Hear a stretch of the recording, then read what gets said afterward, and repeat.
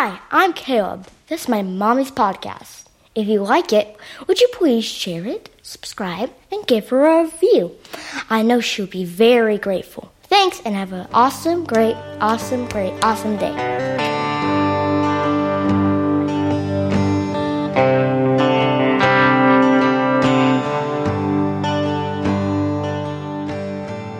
Welcome to The Faint Wick.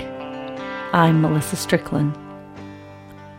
In the last episode, I talked about the beginning of my journey through anger. I'm not going to rehash all of that. I'll just say that the Lord showed me that there is an anger, a bitter anger, that springs from the place of being disillusioned with the life you have, because it isn't the life you dreamed you would have. The reality of reality can be awfully hard to face. After that episode, I realized that I had titled it Journey Through Anger Part 1 without really knowing if there would be a Part 2. I mean, maybe I had already gotten what God wanted me to know, and that was that. I mean, that happens a lot, right? God says, meh, you're not really where you need to be, but I think I'll just drop it. Yeah, that doesn't really happen to me either. But nonetheless, I was clueless about Part 2. So as I was waiting to learn more about anger, I dove into Genesis. My morning ritual is that I drive to an overlook on the Blue Ridge Parkway, and I look out at the majesty of our beloved mountains here in North Carolina, and I read 3 or 4 chapters of the Bible out loud, sitting there in my car, out loud. And yes, there have been times when I have gotten funny looks from people who pull up next to me, and sometimes they very quickly drive away. But I do it anyway because, for me, it's a powerful way of connecting with God that I need to center my day. And these past few weeks, my morning ritual has entailed reading chapters of Genesis out loud. Friends, if you ever want to revel in your humanity and just feel okay about God's love for you in the midst of your sin and mess, I highly recommend you read Genesis. Those people, the fathers of the faith, the mothers of the faith, good grief. One thing that stuck out to me each morning, time and again, was control. When I prayed after the reading, I just kept feeling only God is in control. And boom, I realized that this is the next step in this journey through anger.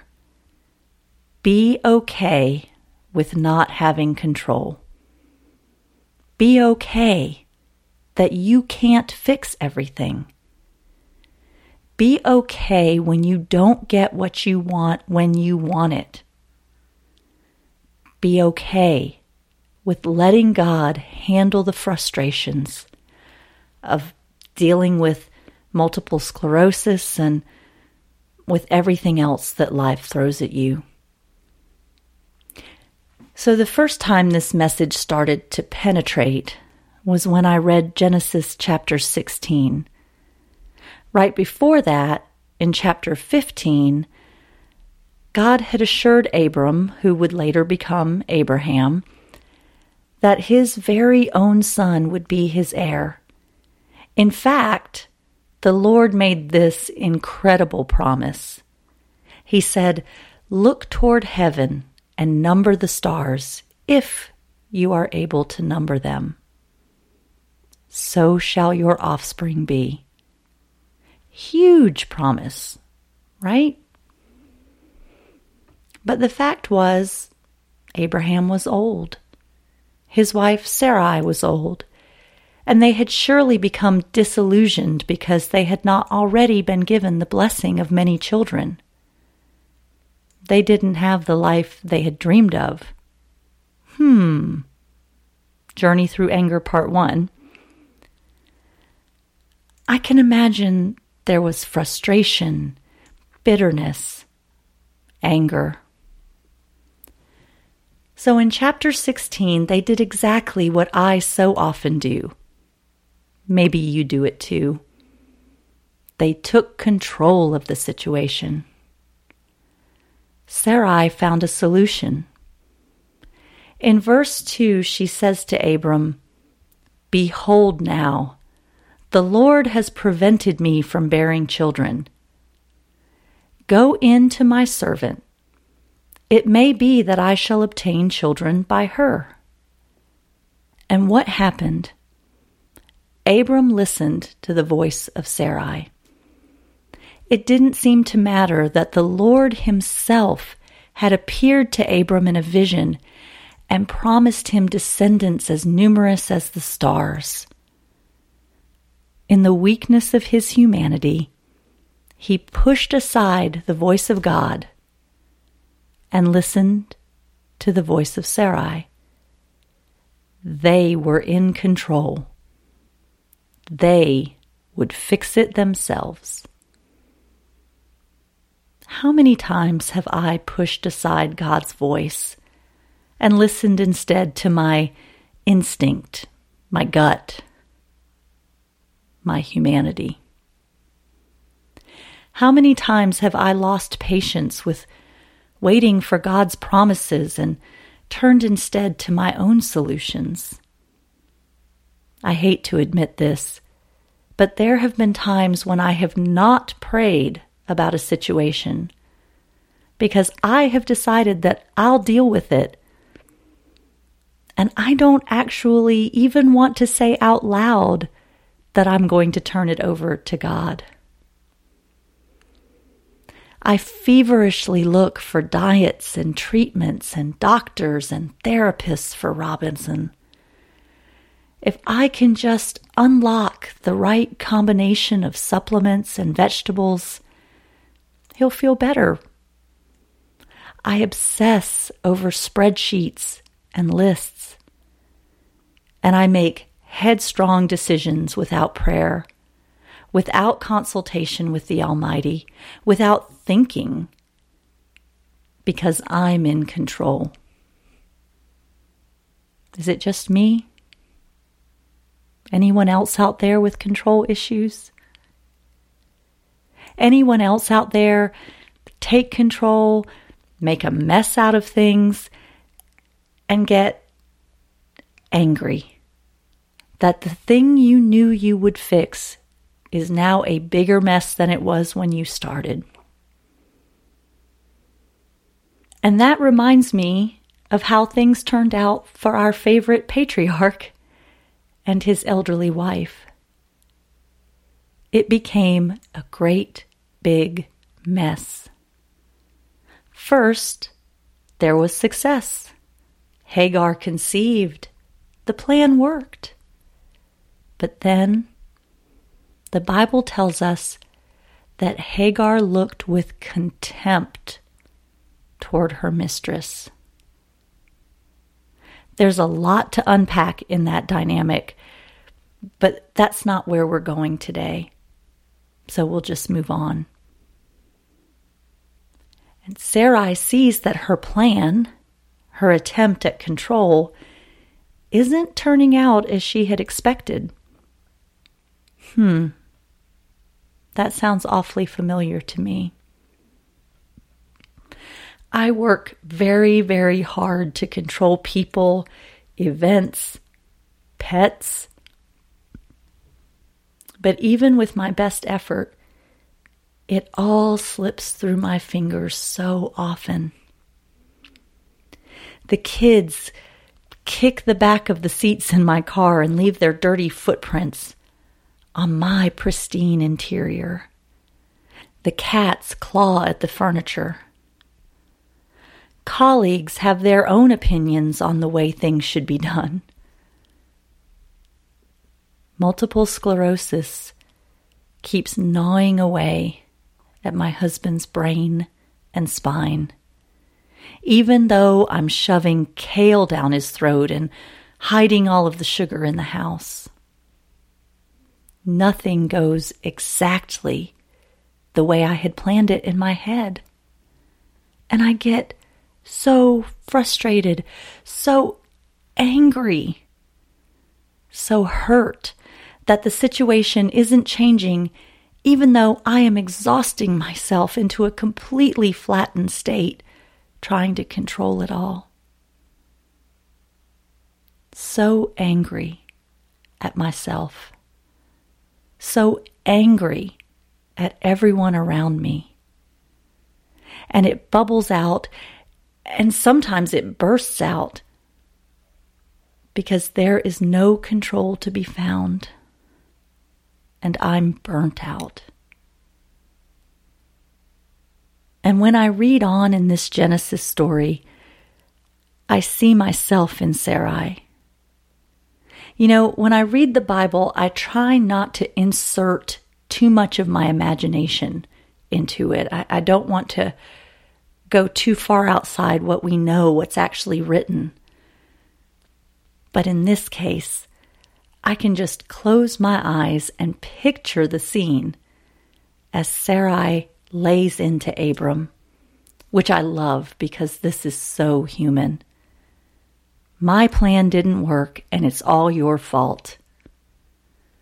I can remember once when Robinson had been following one of those diets that I just knew was going to make him feel better.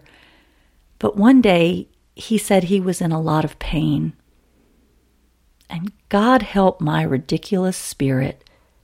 I felt so mad at him. My plan wasn't working, and it was all his fault. And my anger came forth, and we ended up in an argument, just like Sarai and Abram. The result of my argument with Robinson was tears and deep bone tiredness. The result in the Genesis story was that Sarai, with Abram's sign-off, dealt harshly with Hagar, took her anger out on Hagar, who then fled into the wilderness. And there you have it.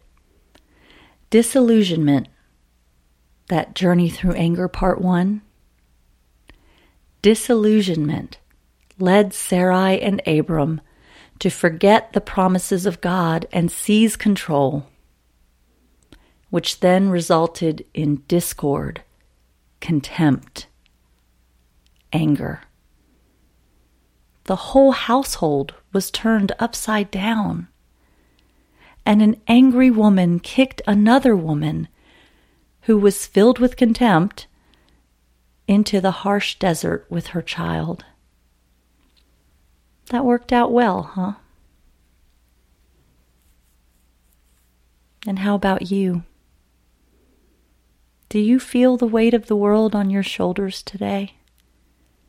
Because I believe so much of our control issues come from feeling like we have to do it.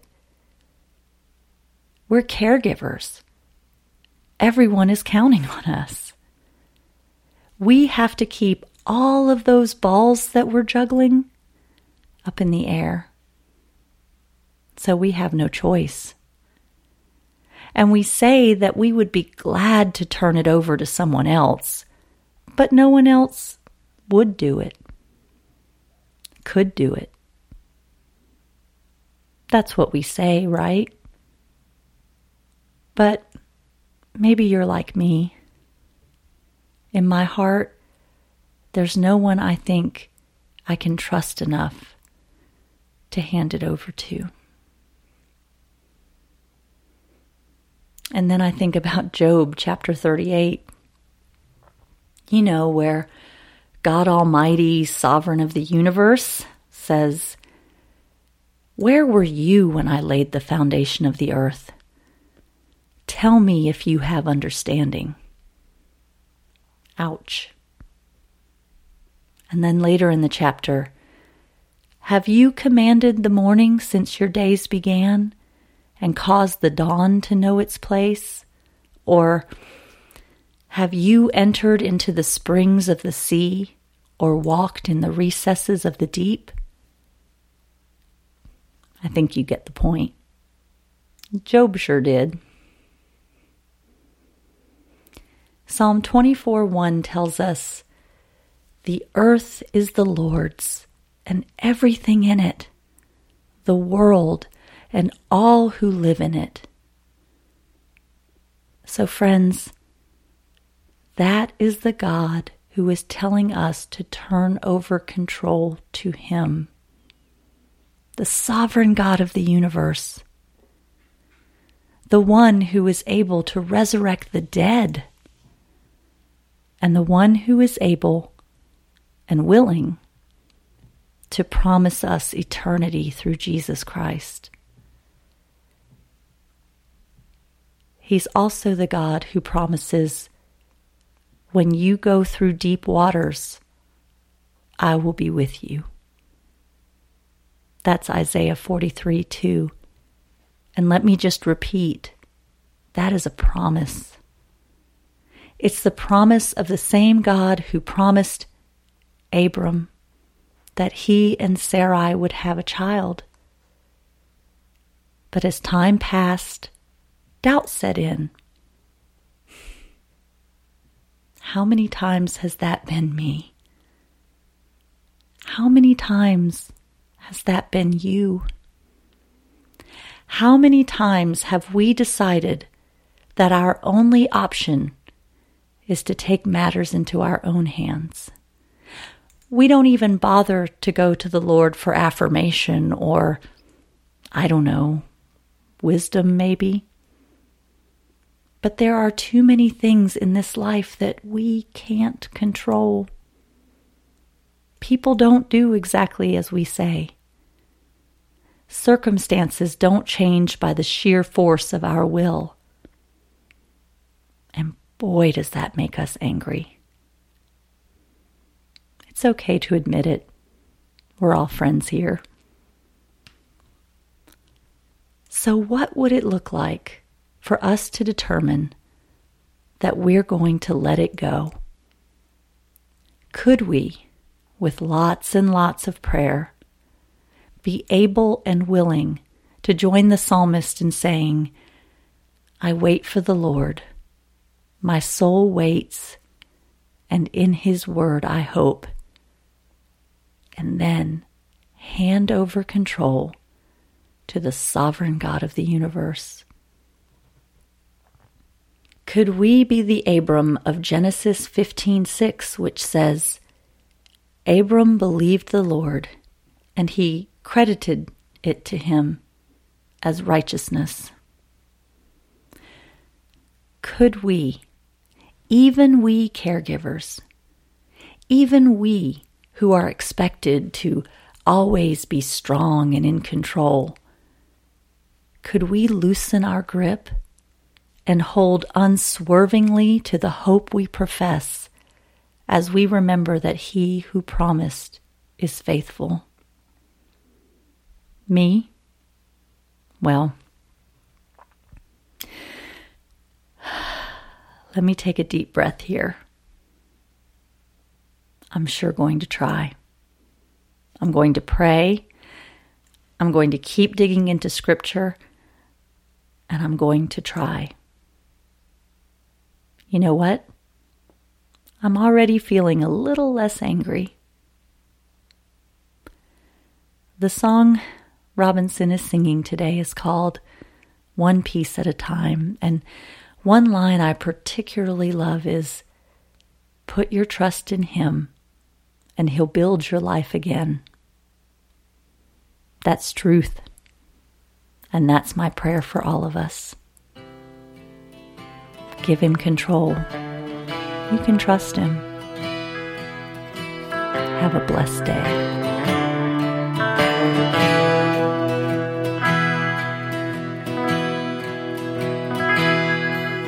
Where do you go when you're shattered and scattered, laying on the ground.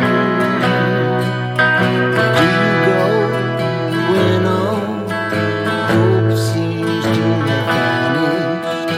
There's only one place to turn it around. God will gather the pieces. He can see the master design.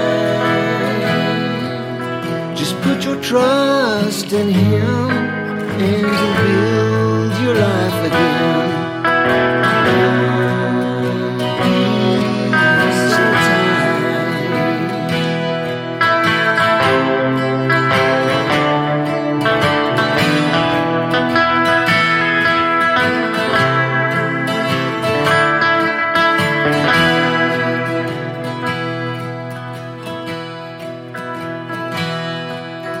Your life can turn in a moment, your whole world crashing. Crumble, defeated, you wanna run and hide. Life can turn back around, maybe your journey. There's peace along the way, with God at your side. God will gather the pieces. He can see the master design. Just put your trust in Him, and He'll build your life again. Peace of time.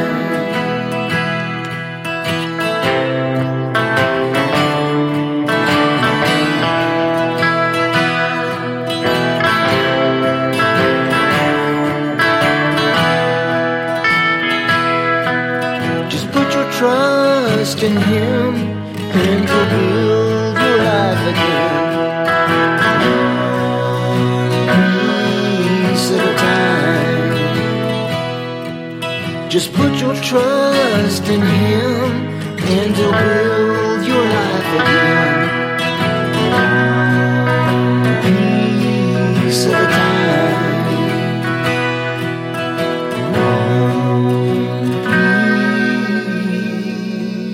Piece at a time.